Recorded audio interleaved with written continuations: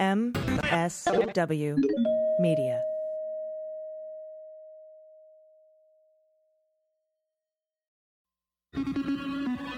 News with swearing.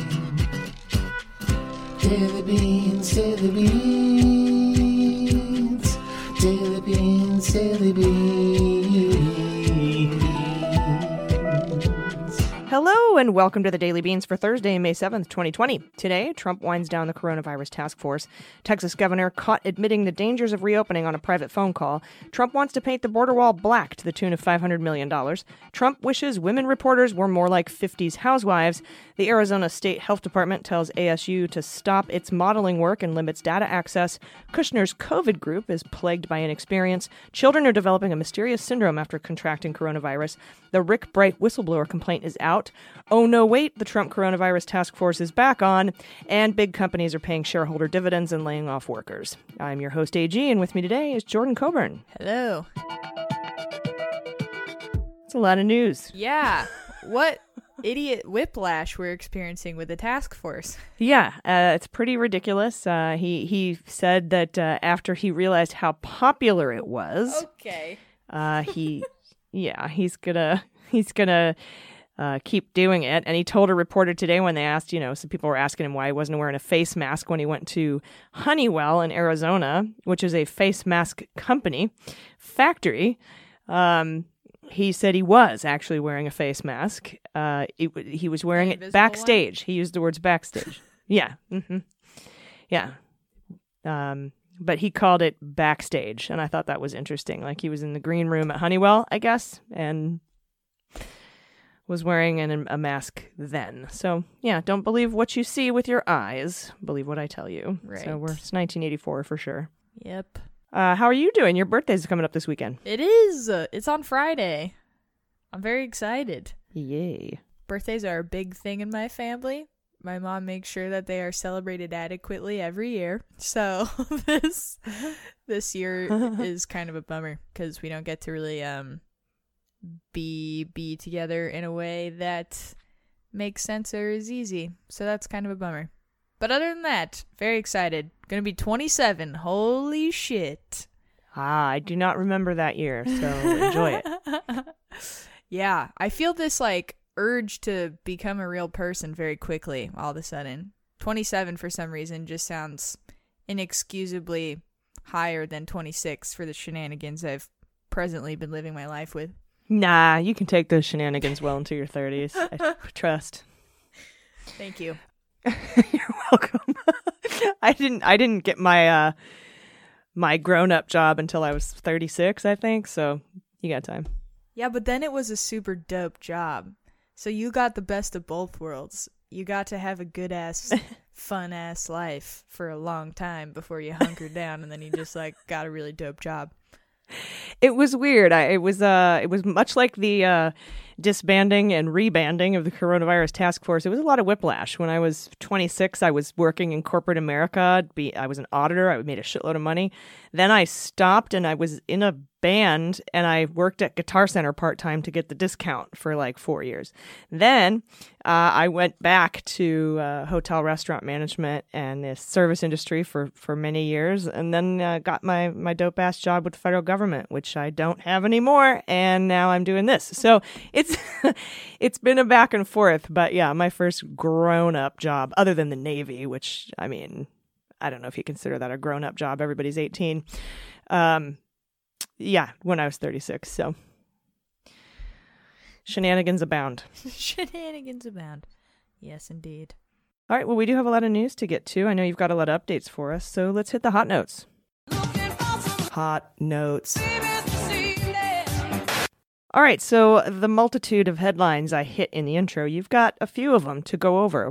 What do you have for us? I do. Yes, one of them is the story that you were mentioning about major companies still paying dividends to their shareholders while they're cutting and furloughing jobs just left and right. So that's just really frustrating, and it's hard to take it as anything other than these big companies looking out for their shareholders and not actually looking out for the people that oftentimes are getting paid minimum wage and essentially are the backbone of their company. There's a lot of companies that were mentioned in this article that I was reading. Caterpillar's one of them. They suspended operations at 2 plants and a foundry. Levi Strauss is one of them. They've closed stores. Stanley Black & Decker, the tool maker, they've been laying off people left and right and furloughing people. Steelcase, they're an office furniture manufacturer. And World Wrestling Entertainment, WWE, they've also been shedding employees. But yeah, the payouts that are being rewarded to their shareholders are still just huge, and it's like kind of insane. Caterpillar, for example, they announced a $500 million distribution to shareholders on April 8th, and that was 2 weeks after indicating that operations at some plants would stop. And while all of this is happening and these shareholders are still getting their money, and people on the board are saying some of them are taking pay cuts, but who really knows what's truly happening and how money is being moved around. The companies are declining to say how many workers are actually affected, but still just maintaining this very political messaging. Here's a direct quote from Caterpillar spokeswoman Kate Kenny. She said, "We are taking a variety of actions globally, but we aren't going to discuss the number of impacted people," which is a very convenient thing to say for someone that is being scrutinized for not taking care of said people. So that's just a shitty thing that's happening. Yeah. Kind of saw it coming, though. Yeah, just because of their business practices in general, or was there something else? Yeah, just that's what they did last time. That's what they did with the tax cut a few years ago when it was supposed to trickle down. I mean, this is just another headline. I mean, that might as well read "Trickle down economics is bullshit." Right. And what's frustrating is because, like, there's nothing that says they can't do that, right? As long as they're not defrauding people or whatever. And I know that, like, you have, I forget what the terminology is exactly, sorry. But you have, like, what is that called? Like, due diligence? Like, you have to basically, beyond a reasonable doubt, be able to prove that you're doing the most that you can to like, pay out your shareholders, essentially, and be responsible with the money that they've given you. But it's like, where do you draw the line? Always gets drawn in the sand in a way that fucks over the actual people that are doing the work for the company itself. Mm-hmm. And that's like okay, as our system is right now. There's nothing that says you have to do due diligence to make sure that the people that are actually working are being taken care of, but there are laws that say you have that you have to take care of your shareholders. Well, the Democrats, including Bernie Sanders and Elizabeth Warren, wanted provisions in the stimulus bill that would disallow stock buybacks and dividends to be paid to shareholders and install protections for workers, meaning you have to retain a certain amount of your workforce. Those didn't make it past Mitch McConnell.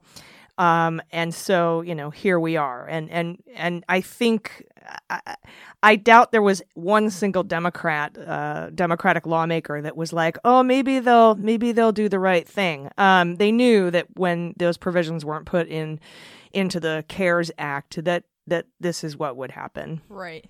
Yeah. Yeah, it's really sad. But like you said, just kind of more of the same. I need to learn more about legal. Yeah, right, exactly. It's legal. Very legal and very cool. Another example of that. My second story is about Jared Kushner, who last time I think we actually talked about him in detail was related to this story, but he was, tasked with leading the effort to essentially take charge of the troops and assemble a team to tackle some of COVID-19's biggest problems.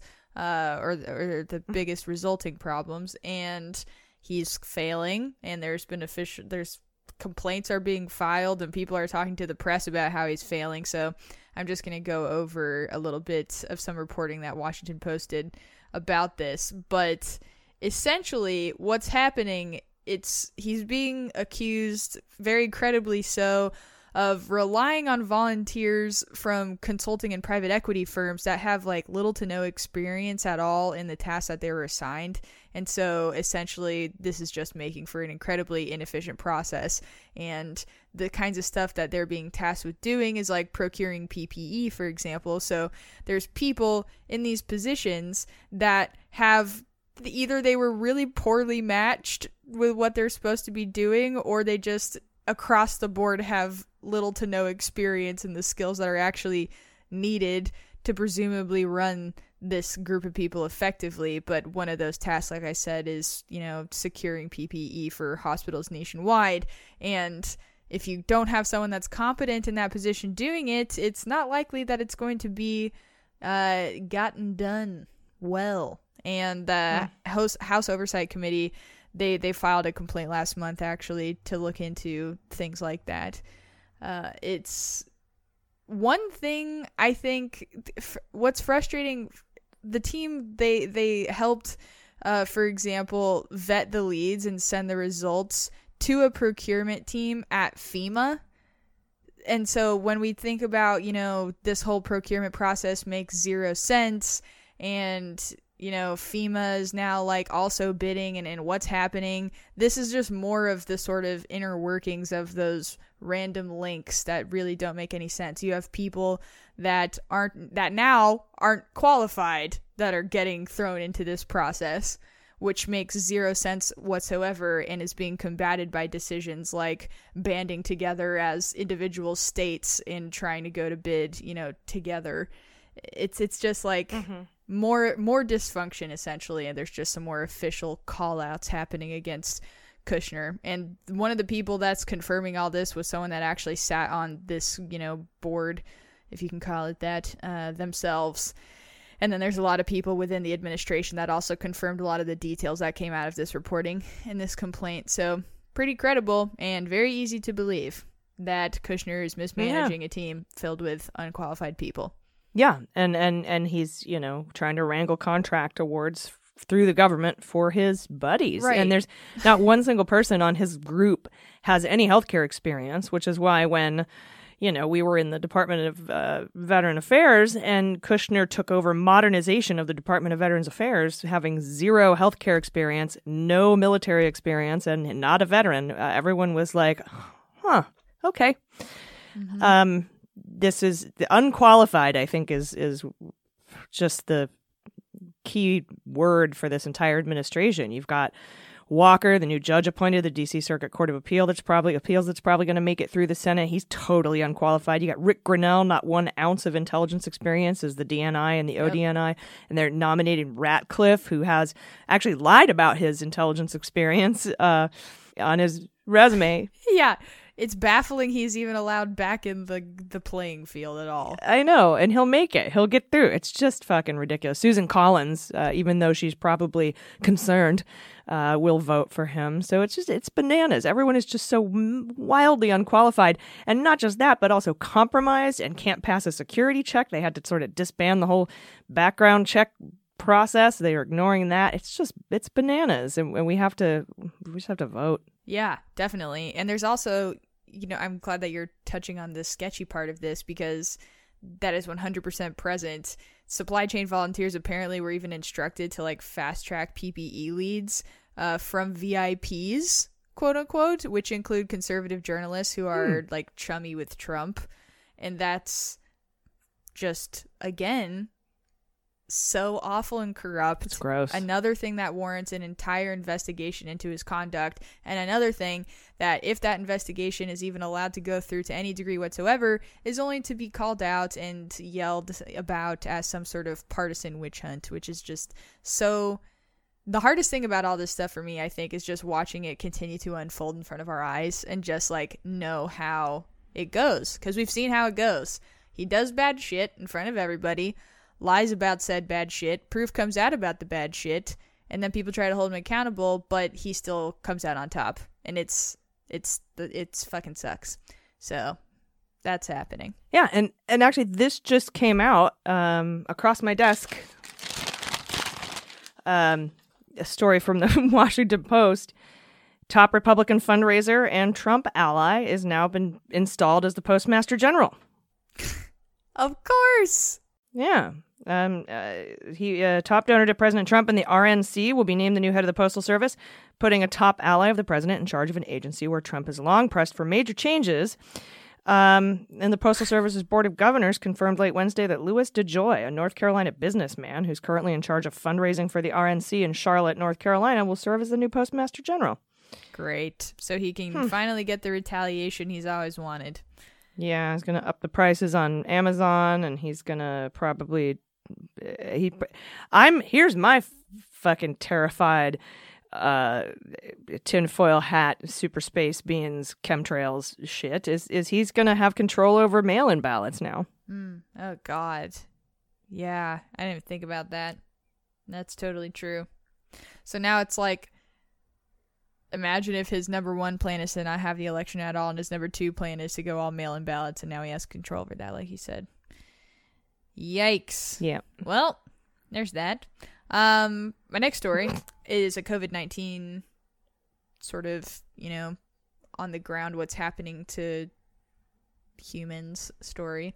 We were talking about this inflammatory syndrome that was happening in Europe in some children, and some cases have popped up in New York. 15 children, a lot of which had COVID-19 or had the antibodies for COVID-19, were recently hospitalized in New York with something that looks like it's the same syndrome.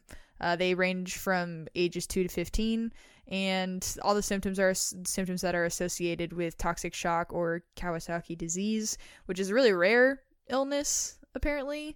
But it involves inflammation of the blood vessels, including coronary arteries, and this is all according to the city's health department. So currently no one has died from complications related to that inflammation, but it's still something that obviously they really need to start studying and figuring out, because it's not common in general and really seems to be correlated with COVID-19. So we can expect more studies to happen and more information to come out about that as that unfolds, and hopefully that situation does not get worse. Yeah. Wow. So there's that. And then my final story is coming out of Arizona. Arizona Department of Health Services told a team of university experts that were working on COVID-19 modeling and projections to pause their work. And why they're asking them to pause is because they said they're instead going to rely on a model from FEMA. This is a model that hasn't been released to the public yet. So basically they're just telling the scientists, we got another guy now. Thanks for all of your work, but we're going with this cat over here. A cat that happens to be seemingly licking the butthole of Trump, which sucks. So that's pretty much what's happening there. It's hard. It's especially since it's in Arizona. If it was in another state, it would be harder for me to just jump to the conclusion. But now, anytime I read FEMA, and especially if it's in coordination with a state that's had a history of just like awful conservative policies that are really dumb and make no sense, it looks like they don't want to hear what the actual scientists have to say, because now they have this other group of people that are saying stuff that the president more closely agrees with. So it's also very convenient that they're shutting this group down, because their models showed that reopening at the end of May was pretty much the safest scenario, and anything before that was going to be a really bad idea and was just going to result in people needing to go back inside again. And instead, Arizona is not heeding those warnings, and they're planning on reopening in the coming days. There's talk about that. So that's what's going on currently in Arizona, and I really hope that, I mean, that's like a state thing. That's the people. This didn't have to happen, but the leaders in the state chose to allow that to happen, and that's disappointing. Yeah. I understand, like, ideally we would have one group that everybody could just trust. We'd have one group of scientists, or at least like some conglomerate of scientists and experts everybody could trust, and we would all be operating off of the same models. Like that 100% would make way more sense. But we just have this situation now where these different groups have been politicized, which is worst case scenario, that we have certain like health groups that are now aligned with certain political parties. It is truly kind of a nightmare, and it's playing out right now in Arizona, it seems. If I'm overreacting, let me know, anyone that's listening or anyone that lives in Arizona. All right, Jordan. Well, thanks for those updates. Man, I like, sometimes I just feel so helpless, you know? I feel you. With everything that's going on. Yep. I feel you. Vote. That's what I got. I can vote, and I can tell everybody to vote. That's what I'm going to do. Mm-hmm. Totally. All right. Well, we've got more headlines coming up, and then, of course, you'll be back to join me later in the show for the Good News Block and Quarantine Confessions. So everybody stick around. We'll be right back. After these messages, we'll be right back. Hey everybody, it's AG, and this episode of Daily Beans is brought to you by thezebra.com. In this crazy COVID time, we're all trying to save money, but at the same time, Americans are overpaying on car insurance by an estimated $21 billion a year. Oftentimes, searching for a better deal can take hours and usually results in a barrage of unwanted spam calls and having to deal with a pushy salesperson. But not anymore, and that's thanks to thezebra.com. They make comparing rates safer and easier, and you can save up to $670 a year. Thezebra.com is the nation's leading car insurance comparison site because it's the only place you can compare quotes side by side from over 100 providers and choose the best for you in 90 seconds or less. Thezebra.com is an unbiased, independent service that allows you to compare rates from hundreds of insurance providers, including all of the top companies, all in one place. Plus, they'll never sell your information to the spammers. That means no scummy spam emails or annoying unwanted calls. You just answer a few questions on a simple fast form, and they find you the best rates and coverage in your state. TechCrunch calls the Zebra kayak for auto insurance, and Time says the Zebra is your best bet to compare car insurance rates across companies. Not everyone who uses the Zebra finds a lower rate, but those who do save an average of $368 per year. The best part is that it's completely free with no spam. There's no risk. I know we could all use that extra cash right about now, and we aren't driving like we have been, in the before times. So your rate could use an adjustment anyway. So why not check out thezebra.com? How much can you save on car and home insurance? Go today and start saving at thezebra.com/dailybeans. That's thezebra.com/dailybeans, spelled THEZEBRA.com/dailybeans. Hey, everybody. All right, welcome back. From Forbes yesterday. This was weird. President Donald Trump has made it clear he doesn't like women who don't fit the traditional female stereotype. He likes those gender roles, the really old gender roles from like the 50s. First it was Hillary Clinton. Now he's singled out two CBS News journalists suggesting they are no, quote, Donna Reed, unquote. In an interview with the New York Post, what a great magazine, Trump named two journalists who particularly irritate him, which is Jang and Reed, Paula Reed. He described his interactions with them. It wasn't Donna Reed, I can tell you that. Donna Reed, in case you don't know, portrayed the perfect American housewife in the 1950s and 60s, starring opposite Jimmy Stewart in It's a Wonderful Life and playing a housewife on The Donna Reed Show. I used to watch that on Nick at Night when I was in high school. According to Trump, not only are these women no Donna Reed, but they're also angry. He says, quote, Paula Reed, she's sitting there and I say, how angry? I mean, what's the purpose? They're not even tough questions, but you see the attitude of these people. It's incredible. In reality, Reed, the journalist, got under Trump's skin on April 13th when she pressed him on what he had done during the month of February to prepare for coronavirus. At the time, Trump called her disgraceful. Jiang questioned Trump on April 19th about why he didn't warn Americans about the virus sooner, and he told her to just relax and keep your voice down. So, anyway, Donna Reed is what we're all supposed to be, a very Stepford. Under his eye. And from the Washington Post, President Trump is once more pushing to have his border wall painted black. A design change that is projected to add about $500 million to the bill. That's according to government contracting estimates obtained by the Washington Post. The president's determination to have the steel bollards coated in black has fluctuated during the past several years, and military commanders and border officials believed as recently as last fall they had finally talked him out of it. But I guess not. He's back on it. They consider the black paint unnecessary, costly, and a significant long-term maintenance burden. This is out in the hot desert sun baking. And they left it out of the original U.S. Customs and Border Protection design specs. But Trump is stuck on this. You know how he gets stuck on shit. He has not let go of this idea, insisting the dark color will enhance its forbidding appearance and leave the steel too hot to touch during summer months. During a border wall meeting at the White House last month amid the coronavirus pandemic, the president told senior advisor Jared Kushner and aides to move forward with the paint job and to seek out cost estimates, according to four administration officials with knowledge of the meeting. I just imagine Earl Schaub. I'm Earl Schaub, and I can paint that wall for $39.95. So he wants to paint it black. Trump, but during that meeting, he directed aides to seek input from North Dakota-based Fisher Sand and Gravel, a company the president favors.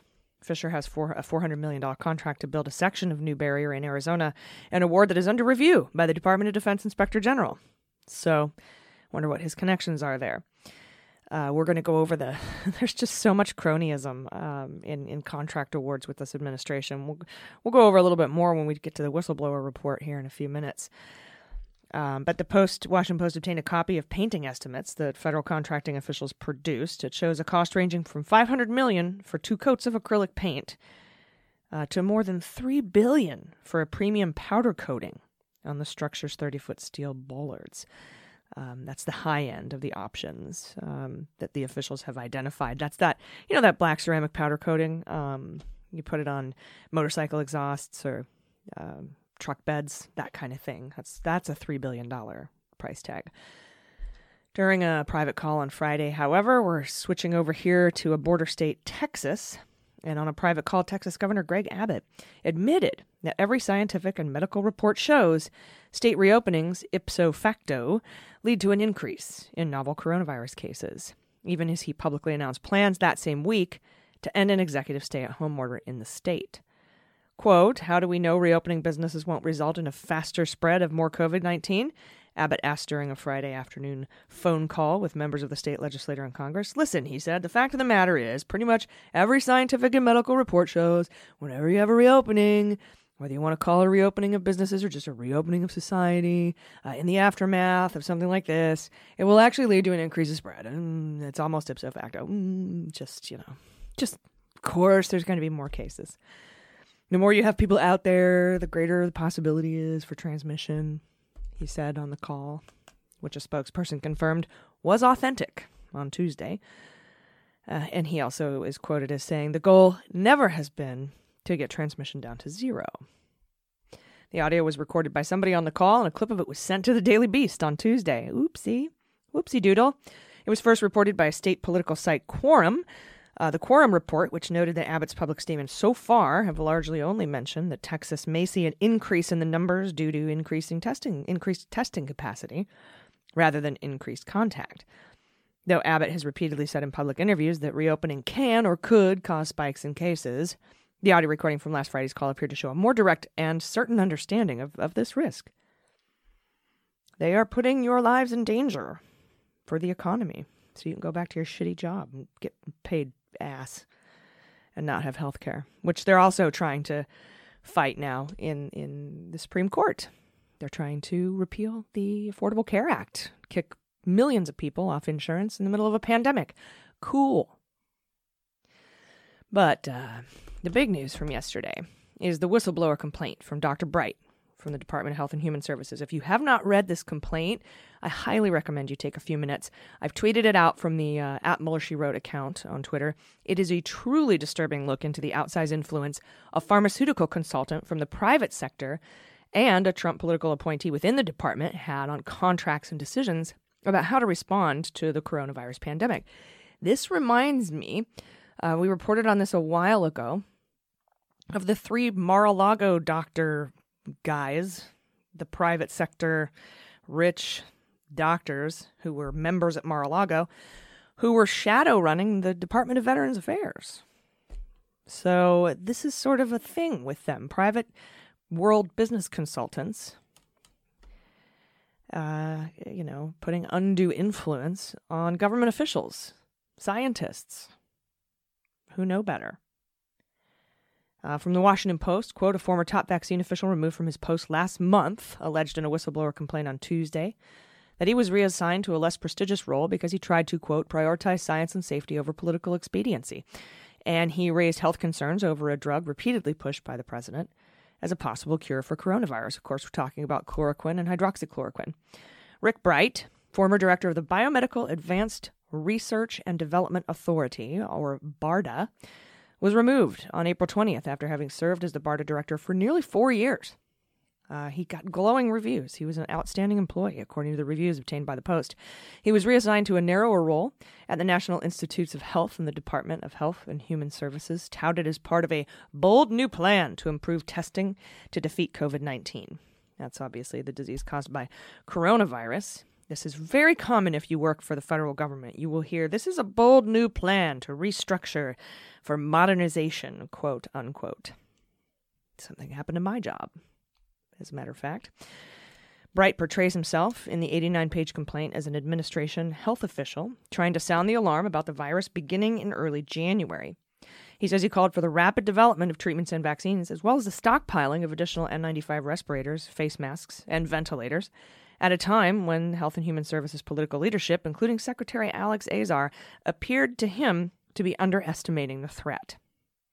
He also notes that he clashed with his boss, Assistant Secretary for Preparedness and Response at Health and Human Services, named Dr. Robert Cadleck. For at least 2 years they clashed.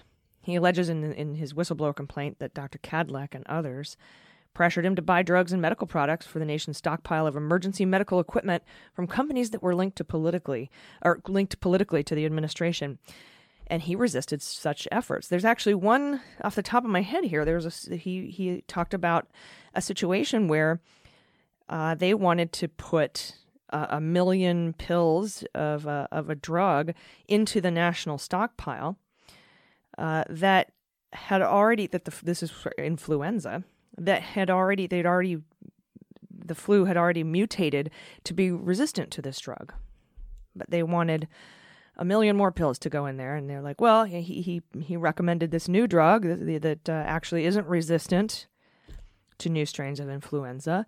We should use that. And everyone at FDA and Health and Human Services, all the doctors and scientists are like, yeah, don't use the old drug. It doesn't work anymore. Let's use the new one and put it in the national stockpile. But nope, they lost that battle. And let's see here. Dr. Bright's lawyers happen to be Deborah Katz and Lisa Banks, who represented Christine Blasey Ford in her whistleblower complaint against Brett Kavanaugh. I like beer. And they say that Dr. Bright came under pressure from Cadleck to award contracts based on political connections and cronyism, quote, unquote, political connections and cronyism. One of the CEOs of a drug company that they wanted to use to restock the national stockpile was a friend of Jared Kushner's. And Dr. Cadleck and this outside pharmaceutical fuckface pushed him to continue a contract that was no longer beneficial. That's a separate story. But it's just all of this cronyism going on. Not paying attention to science, only paying attention to money. Dr. Bright asserts in the complaint he resisted pressure from HHS to make potentially harmful drugs widely available, including chloroquine and hydroxychloroquine. The document describes in one such clash in mid-March, just very recently, after Bayer offered to donate 3 million chloroquine pills to the national stockpile, which is run by Health and Human Services Office of the Assistant Secretary of Preparedness and Response. That's his boss. BARDA officials raised concerns over the donation because of a lack of evidence over the drug's safety and efficacy. And these pills, these Bayer pills, came from facilities in Pakistan and India that were not approved by the FDA, and therefore were not approved for use in the United States. The Bayer donation ultimately went forward, and Bright received an urgent directive in a memo from Health and Human Services General Counsel Bob Charo to make the drug widely accessible outside of hospital settings and without close physician supervision. Another issue he raises in the complaint is the administration's slow response on N95 face masks. They're called respirators. He alleges in the complaint that for nearly 5 weeks, HHS leadership failed to heed warnings. The country was facing a massive shortage of protective equipment for healthcare workers. And in that time, a major manufacturer contacted Dr. Bright and offered to activate old production lines. But Bright couldn't get traction with supervisors to fund the effort. He couldn't get funding. And instead, sensing no urgency, the manufacturer, which is Prestige Ameritech, proceeded to export a million masks to China. Well, Health and Human Services, BARDA, seems like they don't need them, so we'll send these to China. Prestige Ameritech did not immediately respond to the Washington Post for a request for comment. And in another email provided as part of this whistleblower complaint, Brett Grier, Mr. Cheese, that's the admiral, that's the testing czar. He used to work at University of Texas. He wrote, "We really want to flood New York and New Jersey with treatment courses," referring to hydroxychloroquine, basically instructing Dr. Bright to send these non-FDA inspected factory-generated pills of hydroxychloroquine, which has been shown to be more harmful than good, to flood New York and New Jersey with these pills out of Pakistan and India. It's absolutely just an incredible document. And I've seen this throughout the government. If you've worked for the government, any of my federal government employee listeners out there, you know about COs and CORs and requests for bids and how that whole thing has to go through. And now they have outside private sector pharmaceutical consultants pushing to get their friends these contracts. It's an astounding read. If you have a few minutes, seriously, take a look at the whistleblower complaint. And Dr. Bright will be testifying before the House Energy Subcommittee on Health on May 14th. That's 2 days after we are going to have the Dr. Fauci testifying for the Senate on May 12th. And also May 12th is the Deutsche Bank Mazars SCOTUS case that will be heard via teleconference live. It's going to be an interesting week. So you're going to want to stick around for that. Definitely listen to it. We'll be right back. We're going to discuss the justiciability issue with the Supreme Court Deutsche Bank and Mazars case right after this break with co-host of Opening Arguments podcast, Andrew Torrez. So stick around. We'll be right back. Hey everybody, it's AG. I've got to tell you guys about this amazing new service I found called FrameBridge. I absolutely love it. FrameBridge makes it ridiculously easy and affordable to custom frame your favorite things without ever leaving the house. From art prints and diplomas and stuff you already have to family photos and stuff that's sitting on your phone. You can FrameBridge just about anything. Here's how it works. You just go to framebridge.com and you upload your photo, or they'll send you packaging to safely mail in your physical pieces. You preview your item online in dozens of frame styles. You can choose your favorite, or you can get free recommendations from their designers. And the experts at FrameBridge will custom frame your item and deliver your finished piece directly to your door, ready to hang. Instead of all the hundreds you'd pay to go to a framing store, which you can't go to anyway right now because we're all in lockdown. And the prices start just at $39. And all shipping is free. Plus, our listeners will get 15% off their first order at framebridge.com when you use my code DailyBeans. I love FrameBridge. I'm using them to get a huge framed image of Mueller. No, I'm just kidding. We are our own heroes, correct? But no, I have a bunch of like podcat photos on my phone that I'm getting framed to put in my little office area because it's so quick and simple. So get started today. Frame your photos or send someone the perfect gift. Go to framebridge.com and use promo code DailyBeans to save an additional 15% off your first order. Go to framebridge.com, promo code DailyBeans. That's framebridge.com and promo code DailyBeans. Hey everybody, welcome back. Joining me today for the interview is real-life lawyer and intrepid co-host of the podcast Opening Arguments, Andrew Torrez. Andrew, how are you? I'm fantastic, AJ. How are you? Good. It's been like a month. I'm happy to get to speak to you again. I was jonesing for my interview fix, so I'm glad you invited me back on.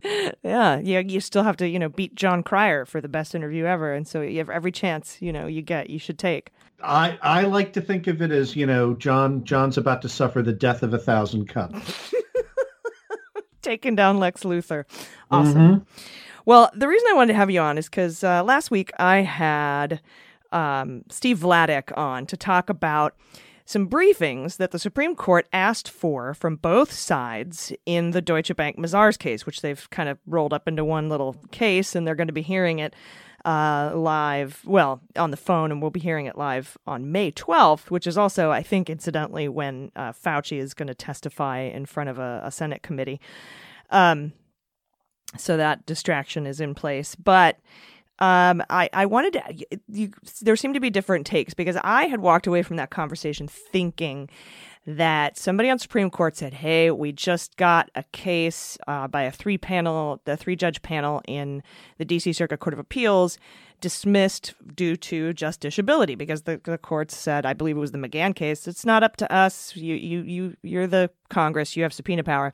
And so I felt like they were just sort of getting out ahead of that. And of course, when they issue these calls for briefings, we don't know who specifically on which of the justices are asking for it. And I think that if we knew that, we would kind of know where this was going. Yeah. But what you seem to say that this is a definite indication that they are looking to dismiss this for justiciability. But how does that dovetail with precedent? I mean, that's not the argument Trump makes, and it's certainly never happened this way in the Supreme Court before.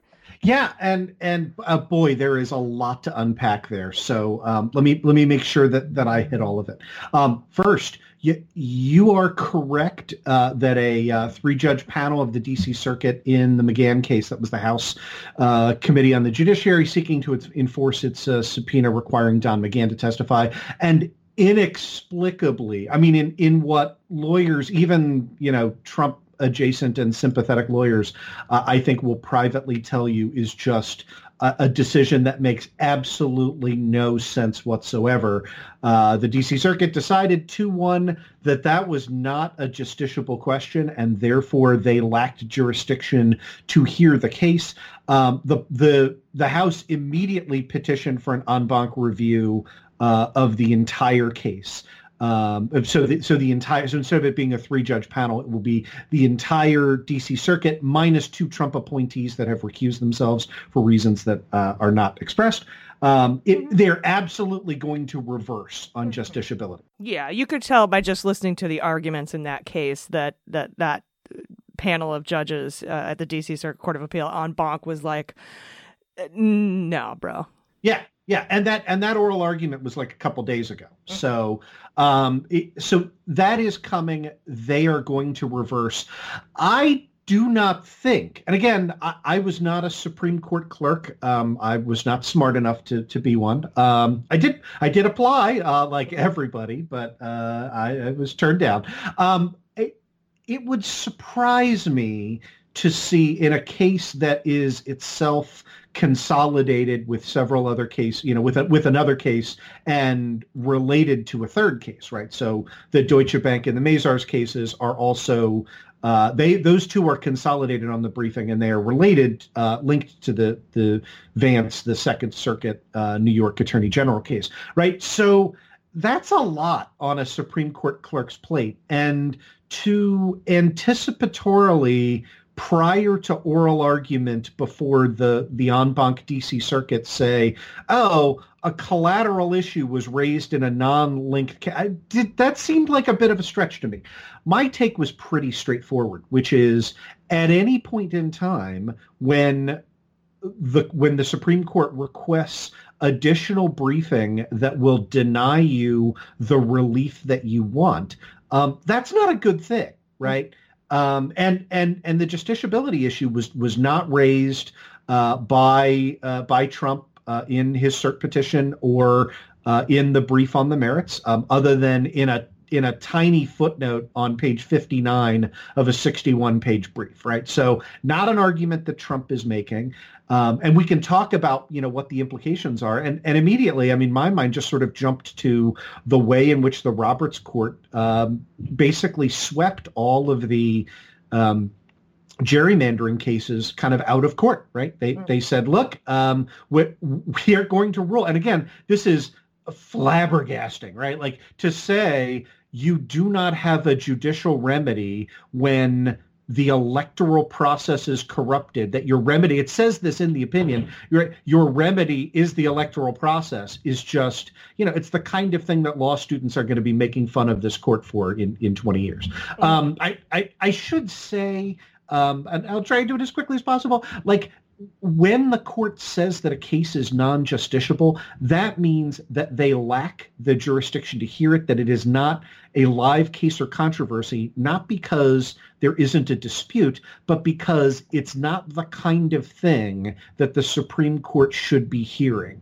And so the court, as you point out, right, the court can raise that at any time. They can ask the parties, hey, are you sure we should be here? Is this the kind of thing that the Supreme Court can resolve? And I would think it makes sort of perfect logical and legal sense, and it complies with past precedent to say, yeah, when the executive branch and the legislative branch disagree over a thing, the only place to go is the judicial branch. But I could certainly see the Roberts Court in an effort to bail out Trump, deciding, okay, here's how we're going to hand him a victory without handing him a victory on the merits. Yeah, and I mean, on one hand, it could be the justices saying, all right, we just had this happen in the McGahn case. That's going to be overturned. How embarrassing. Why don't we put this baby to bed before we even start oral arguments? Or, which is kind of what you're suggesting, I believe it takes 4 justices to agree to hear a case on the merits in the Supreme Court. And if the 5 conservative justices are the ones who wanted to hear this case, then asking for those briefings could be an indication that they plan on it, heavily considering justiciability as a thing. Now, my question here is, Deutsche Bank and Mazars, if everybody remembers going back in the day, in the before times, they had said they were ready to hand all the shit over, and Congress was like, cool, let's see it. And then there was but hey, could you just give us a subpoena? It was called like a friendly subpoena. In both cases, they said, we're willing to hand over everything. We just want a subpoena on the record so that, the fat man doesn't get mad at us or whatever.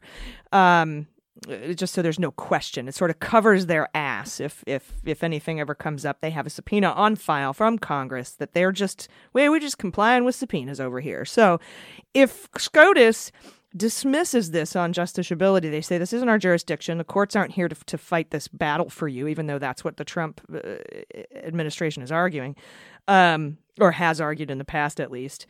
Then wouldn't Deutsche Bank and Mazars be like, well, we can go ahead and it's over. The court didn't say we can't, so let's do what we said we were going to do and hand over the documents. I mean, it sort of seems like they would do that. And then secondarily, while that would be like a little temporary win, this kind of decision would be very bad for Congress going forward, because how would they enforce subpoenas? So let's work backwards, right? And the second part is absolutely true, right? If these kinds of cases are non-justiciable, it will be very, very bad for Congress. I will point out that reducing the power of Congress to enhance the power of the executive and secondarily the judiciary is the key item on the agenda at the Federalist Society right now and for the past decade, right? It's the unitary executive theory. So you're absolutely correct on the second part, and we can talk a little bit about inherent contempt powers and that kind of thing. But let's talk about Deutsche Bank and Mazars' responses, right? So you're correct as a matter of procedural history, and the reason that banks behave that way and an accounting firm behaves that way is because you don't want to get sued by your client, right? You want to say, and the contracts will say, right? Hey, we agree to keep your confidential information confidential unless required to turn over your documents by a valid order of court or, otherwise as required by law. And here's where we enter into a total unknown if the court throws these out on justiciability, because you are correct, right? That then you will have a situation where Congress says, okay, we've issued you a valid subpoena. And what will go alongside that is, if Trump is reelected, is an instruction from the Department of Justice, accompanied by a letter by the Office of Legal Counsel that says, in our opinion, it would be illegal for you to comply with these subpoenas because the president has absolute executive immunity. Now, that won't be worth the paper it's printed on, because it's just going to be Bill Barr and OLC saying we think the law is this thing that it obviously isn't. But if you're Mazars, what are you going to do if you're Deutsche Bank, right? Like, what are you going to do at that point? You now have one body saying you do have to comply with the subpoena, and you have another body saying, no, you don't. And my view is that you just sort of throw up your hands and go, hey, well, no, there's no ultimate adjudication here. So, we're going to stick by our policy of not disclosing confidential information. I'd love to be wrong on that, right? But that's how I sort of see this playing out if the Supreme Court says that it's not justiciable. Well, right. And if you do, I mean, you're obviously, if I were Deutsche Bank or Mazars, and you run a risk of exposing yourself by handing over these documents. And if you find out, if somebody says you don't have to, why would you do that? And so the other question, though, here is, like, let's say they throw it out on justiciability, and Congress reissues the subpoena and says, all right, we're subpoenaing you now. And they said, no. We've had for the last 100 years, the way that we deal with people who don't comply with subpoenas is we go to court. That's what we do. We don't have the sergeant at arms arrest people and throw them in the little clink under the in the basement. Although people are like, do that. We need to do that now. We have that settled in court. Would this justiciability impact on the court deciding whether or not to enforce a subpoena from Congress? Would that have an impact on future contempt cases brought into the judiciary by Congress for people who fail to comply with subpoenas? It seems connected. Yeah, that is exactly right. So there are 3 ways in which the House can hold someone in contempt for failure to comply with a congressional subpoena. The third way is pursuant to its inherent contempt powers, which, as far as I can tell, and as far as I think anyone can tell, have not been exercised since the 1930s, right? So 9 decades since they've sent out, the sergeant at arms to drag someone out in handcuffs and stick them in the secret little room beneath the Capitol. And again, I think the likelihood that gets put into practice for the president of Deutsche Bank is really, really small. You may disagree, but I don't think that's super likely. So the other 2 ways are either criminal contempt or civil contempt. Criminal contempt is a statute originally passed in 1857. It's 2 U.S.C. 192. And it says it's a criminal offense not to comply with a congressional subpoena. So that sounds super straightforward, except that the executive agency in charge of determining whether to file criminal charges against somebody is the Department of Justice under the Attorney General. And we know this, right? Like, even before Bill Barr was Attorney General, the last 4 efforts by Congress to make criminal referrals to DOJ under this statute, DOJ has been like, no, we're not going to refer those out for prosecution. Yeah, it's not going to happen. It's not going to happen. Yeah, there was 0 chance that Bill Barr is going to authorize arresting the president of Deutsche Bank for failing to turn over his buddy Donald Trump's tax returns.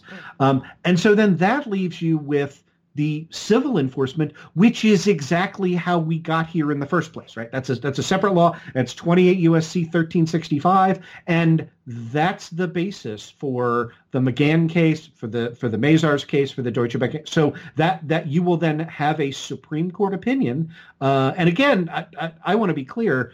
I think the only way that we get this Supreme Court opinion bailing out Trump on justiciability grounds is if Trump wins re-election, right? What the Supreme Court has managed to do is delay oral argument on this case until the middle of May, which means that its opinion will not come out until the fall. And I'm comfortable wagering, all of my internet quatloos on it will not come out until after the results of the November election. Right. And it will be held in abeyance, right, as the justices figure out, like, okay, do we completely neuter the power of the legislative branch to conduct valid investigations? Because that's what this would do. Right. And I have to think that, outside of the like Gorsuch, Kavanaugh, maybe Alito contingent. Like I don't know, probably Thomas as well. You just think that John Roberts doesn't want to burn all this down. Maybe he does. I don't know.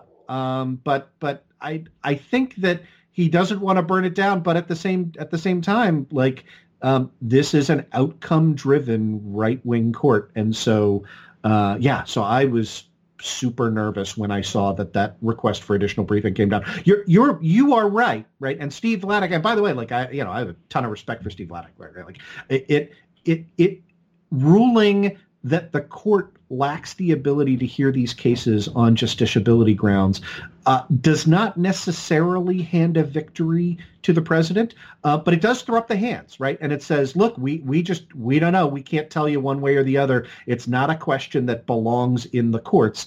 And at that point, that leaves you free, if you're Mazars, if you're Deutsche Bank, to side with the person with whom you have a multi-billion-dollar financial relationship, as opposed to Adam Schiff. And, I have a pretty good idea where that's going to come out. Yeah, I mean, it seems sort of obvious. But again, I wish we knew who drove the request for those briefings, because if it was RBG sipping some tea saying, let's get this shit out of the way.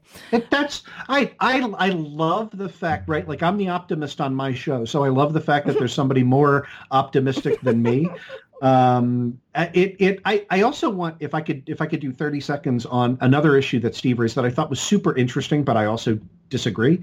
And that is that the request was also directed to the Solicitor General, which I think Steve interpreted as the Solicitor General is going to say that these are justiciable cases. I also don't read it that way.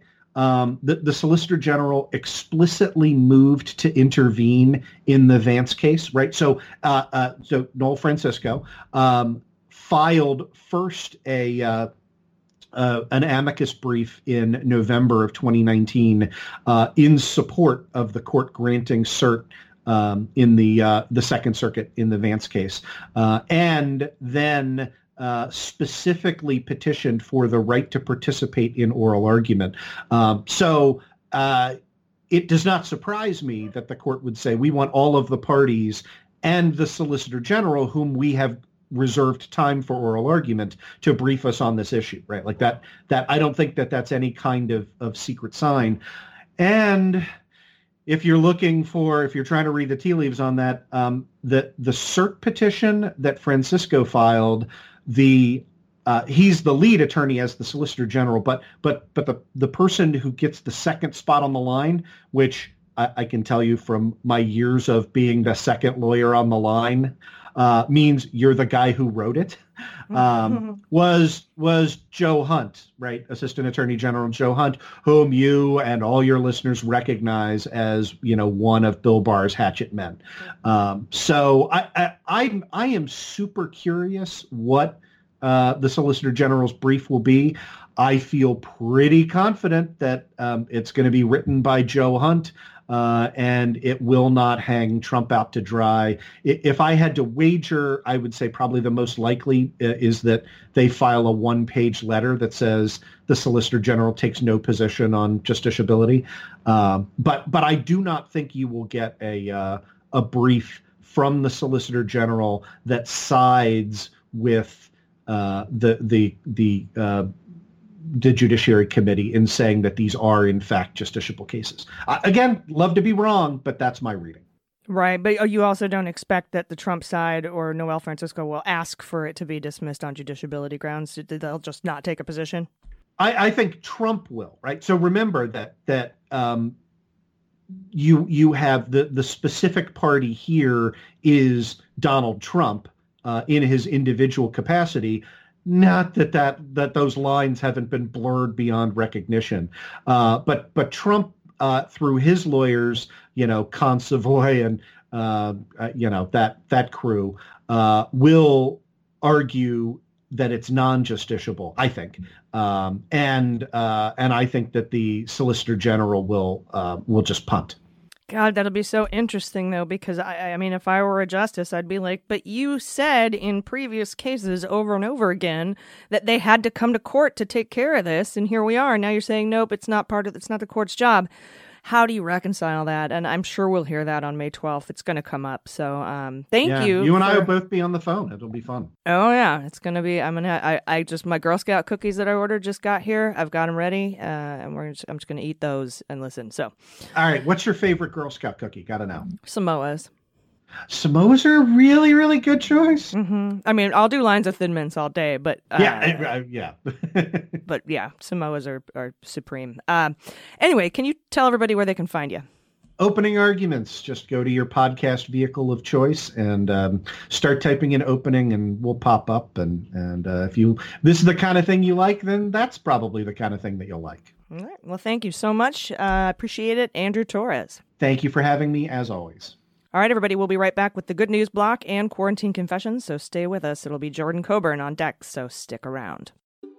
Hey everybody, it's AG, and this portion of Daily Beans is brought to you by Sunbasket. If you're like me, you're looking to reduce unnecessary trips out of the house and trying to avoid sold-out grocery stores. Not everyone is social distancing, and it's freaking me out a little bit, but I recommend you try Sunbasket. That way you don't have to deal with it. It's a perfect, delicious solution for the times we're living in. Sunbasket delivers healthy, delicious meals straight to your door.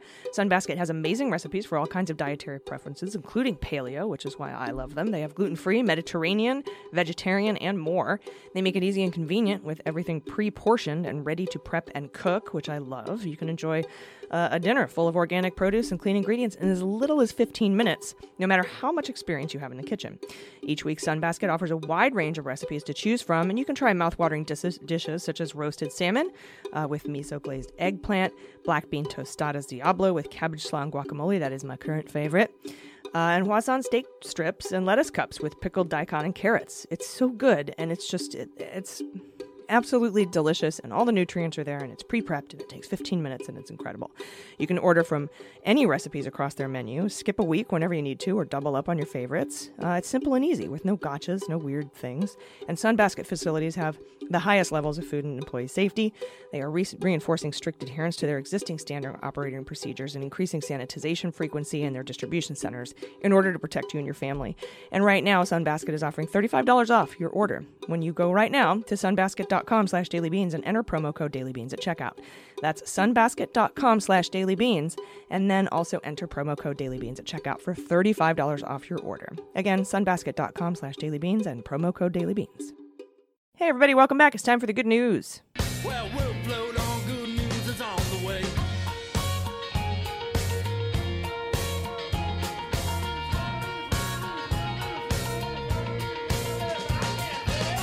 And joining me today, hello, it's welcome back, Jordan Coburn. Hi, again. How's it going? Hello. I'm good. Oh, people have been telling me that my hello comes from a Seinfeld episode, of which I have never seen with my own eyes. So now I'm wondering if, like, my parents played that episode as I was a kid or something. And maybe I picked up on it. Have you seen that episode, though? It's when Jerry... No. So apparently I've now since done my research, but Jerry, he like personifies the grumblings of this person that he's dating's stomach, and he's like, it's talking to me, it's like, hello, and then they like do this weird voice for the stomach, and then they keep that's like the bit throughout the whole episode is they keep doing the voice. And then the girl finds out, and it like really pisses her off, and she's like, you either stop doing that voice or we're done dating. And then he chooses the voice. It's like... I would too, Yes. Personally. At the very end, I think it's teased that like he comes back and is like, all right, I'll stop doing the voice. But yeah, I need to watch every single episode of Seinfeld, which I have not done, and that's a pretty egregious offense as a stand-up comic. But thank you for all of your insights as to why I say hello weird. I can count the number of Seinfeld episodes I've seen on one hand. Yeah. I never got really into Seinfeld. I was more 30 Rock, Parks and Rec, Community, that kind of thing. So, but there's always time. Got time now. Might as well. Yes, indeed. But yeah, we do have a bunch of good news. Do you have any good news before I get to our listener ones? Nope, I looked. I scoured the internet high and low for good news stories. The best I could come up with was that the DNI is about to release transcripts from the House Intelligence Committee's investigation into 2016 Russia attacks on our election, but those have been redacted by Rick Grinnell and are of the Republican-led House Intelligence Committee investigation into Russia. So it seemed like good news at first, but it's really not. Yeah. Well, almost. I have a bunch of good news and even more quarantine confessions from our listeners, so I can kick it off if we're ready. Good. Our first good news comes from Christy. Christy says, I wanted to share the beautiful words of the Navajo Nation on receiving donations from the Irish as payback for help during the Great Famine way back in 1845. Underdogs helping underdogs. Definitely the kind of story we all need more of. And then I've been instructed to click the link and read the tweet. Here we go. Nice. A reply from the Navajo Nation on Irish donations to their COVID-19 fund. Here it is. Several of our recent donations for our GoFundMe campaign have been inspired by the Great Hunger Famine in Ireland, which started in 1845. During this difficult time, in 1847, the Choctaw Nation provided $170 of relief aid to the Irish to help them. Today, that is the equivalent of $5,000. Not long before the Great Hunger Famine in Ireland, 60,000 Native Americans, including the Choctaw people, had suffered through the experience of the Trail of Tears. The death of many people on the Trail of Tears sparked empathy for the Irish people in their time of need. Thus, the Choctaw extended $170 of relief aid. 173 years later to today, the favor is returned through generous donations from the Irish people to the Navajo Nation during our time of crisis. A message from Irish donor Pat Hayes, sent from Ireland across the ocean. From Ireland, 170 years later, the favor is returned to our Native American brothers and sisters in your moment of hardship. The heartache is real. That's the end of the quote.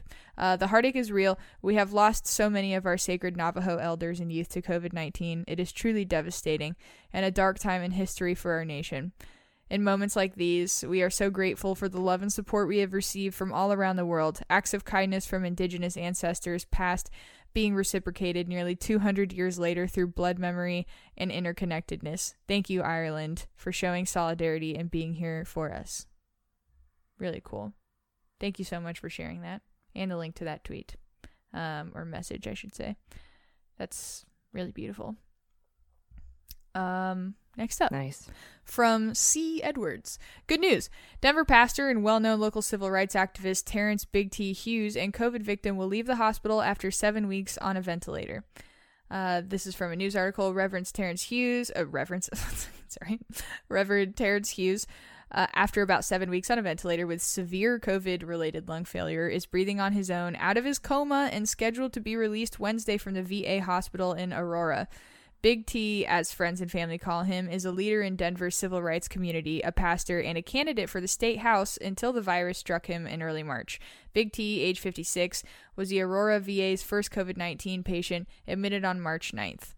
In early April, doctors had been making some progress trying to wean him off more than 3 weeks on a ventilator until fluctuations in his heart rate and blood pressure forced them to put him back on for another 3.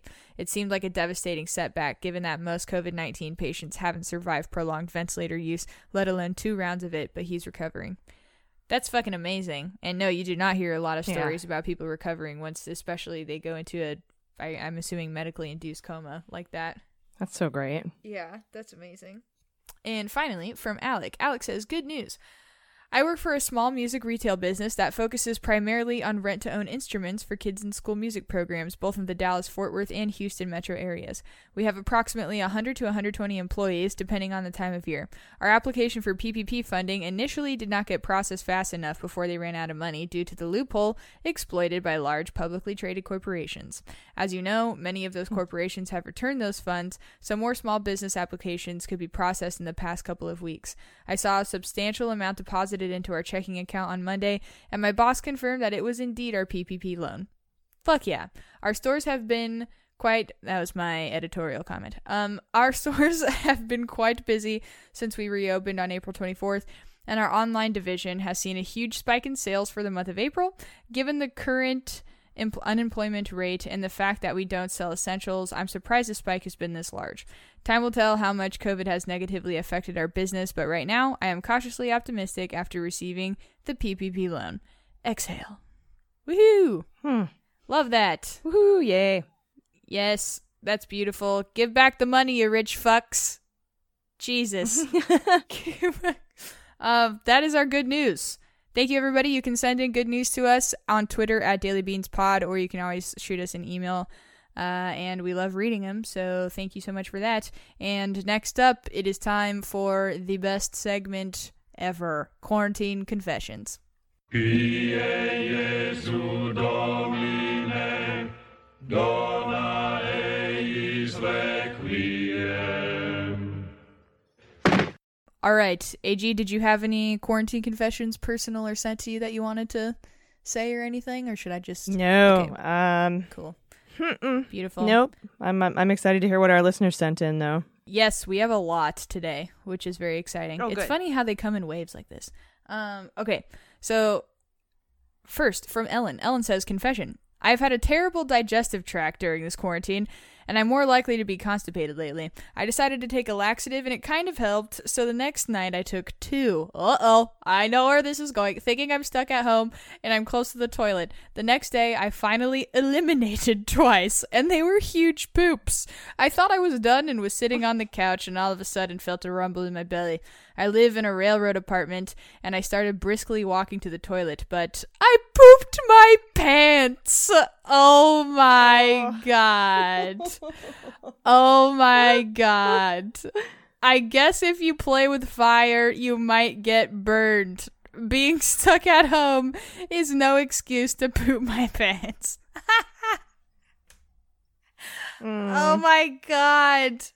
Oh, I'm crying. That's so fucking funny.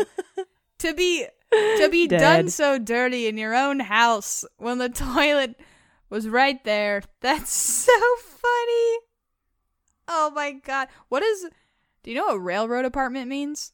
An apartment next to the train? Maybe. Or maybe like a long hallway or something. Yeah, I'm trying to think of how that would relate to pooping your pants. I'm sure Ellen will correct us. By the way, Ellen, bold move including your name. I respect that very much. Yes, a railroad style apartment is an apartment with a series of rooms connecting to each other in a line. The name comes from a layout similarity to that of a typical mid-20th century or earlier passenger train car. The style is common in New York City, San Francisco, and the surrounding areas. Cool. That makes sense. That also means it's a longer distance to the toilet. There we go. My god, brutal. I took some Smooth Move tea, and I only had one cup of tea, and I woke up just like wide-eyed at like 5:30 in the morning with my stomach just like, and it wasn't even, it's like, it's violent how it happens, and it has such a pretty flower and nice words on the front of the package, and then doesn't tell you you're gonna be shot up at the crack of dawn with shit coming through your crack. That was very graphic. Your stomach saying, hello. Yes, exactly. Hello. It's a butt rooster. Or shirt. Okay, next up from Jill. Jill says, here's my little quarantine confession. To lift my spirits, I planted some flower and tomato seeds. They're starting to sprout. The, nasturtiums? Nasturtiums? I don't know. What's it in context? Okay, it says the nasturtiums all of the sudden really took off and started winding themselves around each other and the other seedlings. That must be some green thumb word. I have no idea what it means. Yeah, it's some sort of a plant that I'm not familiar with as an indoor dweller. Yes. Okay, so they started winding themselves around each other and the other seedlings. So I put a bamboo shish kebab skewer in each nasturtium pot, so for the seeding to wind itself around. Then as I moved their pots apart from each other and the other seedlings. Anyways, sorry. As I did so, I told each seedling that I am social distancing you for everyone's good. It's clear that living alone is getting to me. Thanks for the good humor and sanity you give us every day. See you at the next happy hour. I'm so sorry for butchering your confession so much, Jill. Basically, you're taking good care of your plants and keeping them separated so they can play nicely with each other, and that is beautiful and adorable, and talking to them is encouraged. Any inanimate object is a friend at this point, so that's totally fine. Does a plant count as being an inanimate object? Probably not, huh? I don't know. I think so. Yeah, who knows? I mean, I know. Yeah, no, it does grow. I mean, it depends on what sort of timeline you're talking about, right? Yes, that's very true. If we're talking those beautiful shot on the iPhone time-lapse films, it's very dynamic. Anyways, thank you. I mean, up next from Carolyn. I have 2 confessions. One, I have exclusively purchased recycled toilet paper for many years, and although it's not the plushest of options, it's worth it to not have to wipe my butt with virgin forest. I completely agree. Lately, it has been sold out everywhere, and I was lucky to even be able to find the regular stuff. Every time I use it, I experience simultaneous guilt and delight. It's so much softer. 2, although even in normal times, I only remove my body hair intermittently. I do usually get to it at least a few times a month. I was due for a shave before quarantine started, but since I live alone and have only myself to impress, I haven't bothered. Now, 2 months later, I'm a full bushwoman mode. I'm in full bushwoman mode. Emphasis on the bush. Hell yes. I feel you, Carolyn. I love that as well. It's nice to see what it's like to just exist like the cave people once did, you know? Totally. And also like any other person that doesn't care about shaving, I guess. It doesn't have to be a cave person. Yeah, like you're either a cave person or Brazilian town. That's hilarious. Yeah. Definitely somewhere in the middle there. I encourage us all to play. I don't believe that. But by the Yes. way, I do not believe that. Totally. Yeah, no, me neither. That came out bad. I too haven't been shaving. My legs are fucking crazy. Just a whole... You get the sun shining through them like, bing. Yes, exactly. Just a whole ginger forest. And all of my pants, because I'm so tall, they like don't go down my legs. So I just have this like crazy hairy ankle region poking out everywhere. It's a good look. Next up from Anonymous. Hopefully, this can make someone else feel like they aren't doing so bad at parenting. My daughter gets super car sick, even on short trips. Last week, we went out to pick up a few things from Target, drive up, and grab donuts for breakfast. Delicious. She started her normal coughing, and I shoved the puke cup in her face. She stopped. We get donuts, proceed to the Target. On the way home, she starts coughing and gagging again. Out of reflex, I went to put the puke cup back in place and flung water/spit up all over her face. Oh my god. Glee. Glee slushy style. I didn't realize she had actually spit anything up the first time. She was crying. I was crying. Her day only got worse. The cat scratched her. She sneezed so hard she slammed her head on the counter, got a goose egg on her forehead, and she bit her finger eating a snack. I think we both needed a drink and an Ambien at the end of the day. Kids are harder when we have no outlets for them during a pandemic. But next time someone feels like they are doing a bad job, just remember, you didn't throw a cup of puke in your kid's face. Thanks for all you do and bringing the news with swears. Oh my god. I would though. Just so you know, I would. Yeah. Oh my god, that's awesome. Oh, that's so funny. God, that's brutal. I can't think of something more foul smelling and least throw on someoneable than their own. Let's not discuss details. I feel like we should just move forward. Yeah, I'm to down the for next that. one. I'm down for that. That's a great story. I love all the bodily fluids in this one. This is my favorite. This is the kind of stuff I like to talk about. Next up from Anonymous, my confession.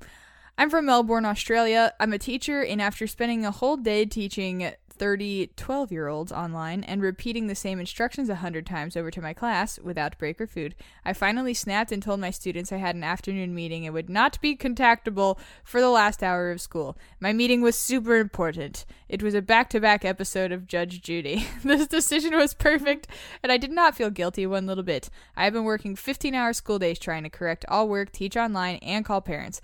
I honestly cannot wait for the end of each day when I go to bed and unwind with an episode of the Daily Beans before getting up and doing it all again. You are doing a brilliant job at keeping people informed, and I love how you are all staying in touch and working together to keep the authentic feel of the Beans, even in lockdown. Sending you all big, long-distance air hugs from Melbourne from one very tired teacher. Sending them back. That's crazy. That is so much fucking work. Wow. Yeah, thank you for all you're doing. Seriously, teachers are like just so painfully underrated, it hurts my brain. Insane.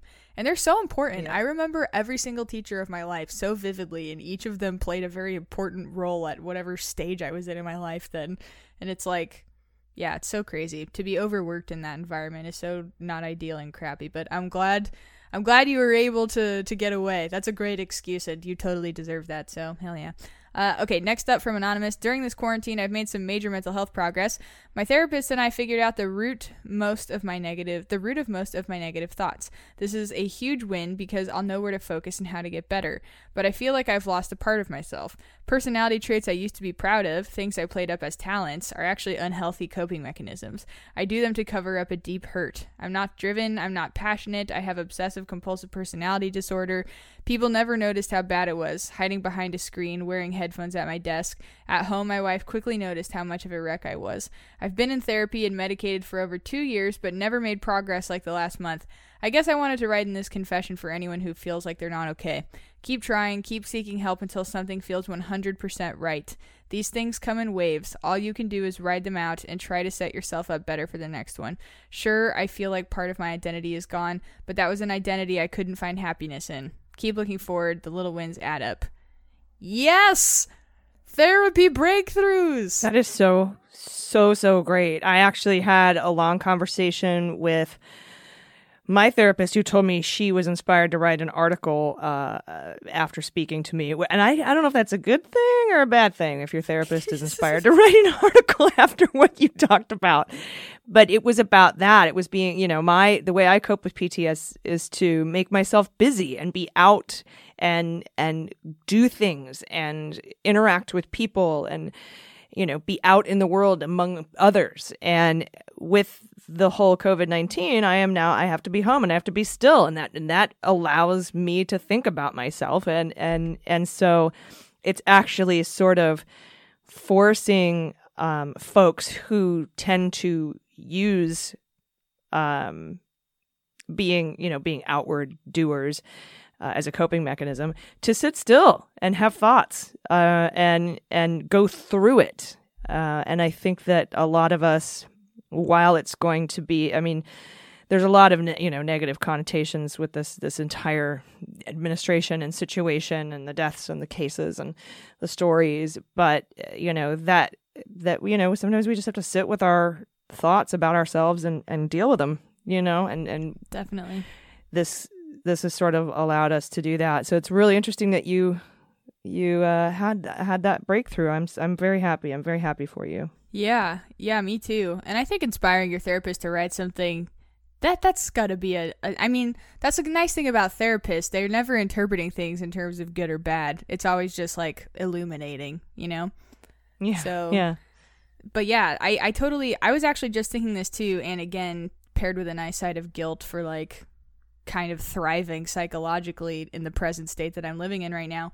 But I have also been one that has a fuck ton of unresolved emotional trauma, and I'm also just a incredibly sensitive person, and I cope with overstimulation by, ironically, just like constantly moving and never stopping.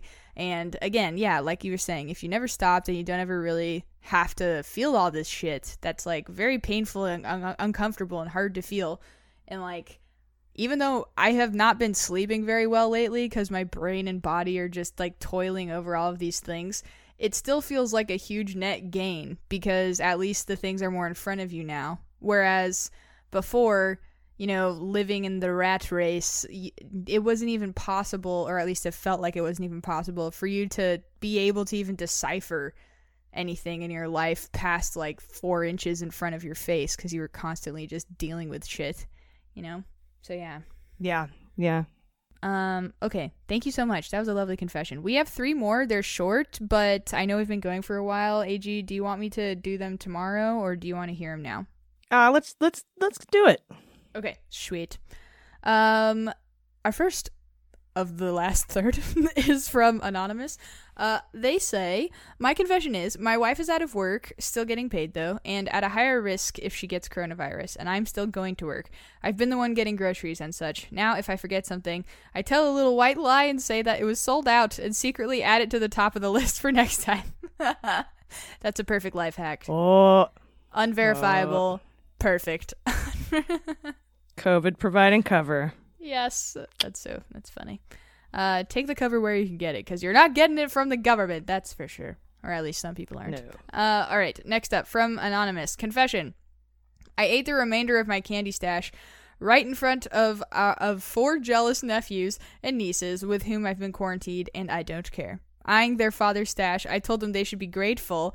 I detest Mike and Ike's. I am not going stir crazy, I promise. Thank you for your podcast work. I am grateful for the comedy, earnestness, and heartfelt honesty in your reporting. I am sorry it took me this long to support, and thank you for your work. Take care, stay safe. Aww. No apologies necessary you. at all. Thank you.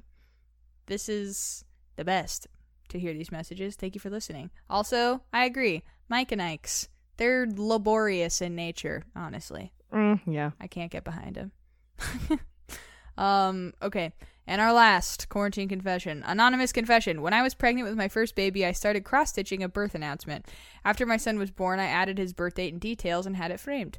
It hung in his room until we moved him to get it ready for baby number 2. I started to make an announcement for the new baby while I was pregnant, but I wasn't able to get it done. Now that we're locked down for the pandemic and I have some time, I thought it would be good to get out my cross-stitch stuff again and finish up my daughter's birth announcement. She's 20. Even though she has no idea, I feel terrible that I never got hers done. So my plan is to frame it and put it in the box of her baby things. That way she'll never think I made one for her brother, but not her. No mom points lost. Smooth. That's so funny. That sounds like something my mom would do. I love that. Lies. You've been thinking about that for 20 years? Oh my fucking God. Lies. It's all lies. Yeah. Oh my God. That's great. That's so funny. Thank you all so much for sending in your confessions. I live for these. I really appreciate it, everybody. And this little bit of good news, Ruth Bader Ginsburg is out of the hospital and home and doing well. So, oh my God. She is such a superhero. It's like not even funny. I know. Oh my I know. God. Well, this wasn't lung cancer or pancreatic cancer or breast cancer. This was just this little gallbladder problem. She's fine. She's fine. She's back at home. She'll be listening to oral arguments over the phone tomorrow or today. I think she did that today. Anyway, she's back to work. Fuck yeah. Yeah, I was just going to say, once you get older, those little problems become big problems real quick, you know? So it's like anytime I hear something from her, I'm just holding my breath, you know? But, yeah, vote. And if you don't particularly like Joe Biden, consider yourself voting for Ruth Bader Ginsburg so she can retire. yes, seriously. Jesus. All right. Any final thoughts before we get out of here? No. Thank you for sending those in. I didn't say this before, but yeah, you can also send in quarantine confessions to the same place you send good news, at DailyBeansPod, or email. And thank you for listening. Yeah. And join us tomorrow. We'll be talking to Natasha Bertrand. She's got a couple of stories that have just come out. So we will talk to you then. Everybody, until then, please take care of yourself, take care of each other, take care of the planet, and take care of your mental health. I've been AG. I've been Jordan Coburn. And them's the beans. The Daily Beans is executive produced and directed by AG and Jordan Coburn, and engineered and edited by Mackenzie Mazzell and Starburns Industries. Our marketing manager, executive assistant, production and social media direction is Amanda Reeder. Fact-checking and research by AG, Jordan Coburn, and Amanda Reeder. Our music is written and performed by They Might Be Giants. Our web design and branding are by Joelle Reeder with Moxie Design Studios, and our website is dailybeanspod.com.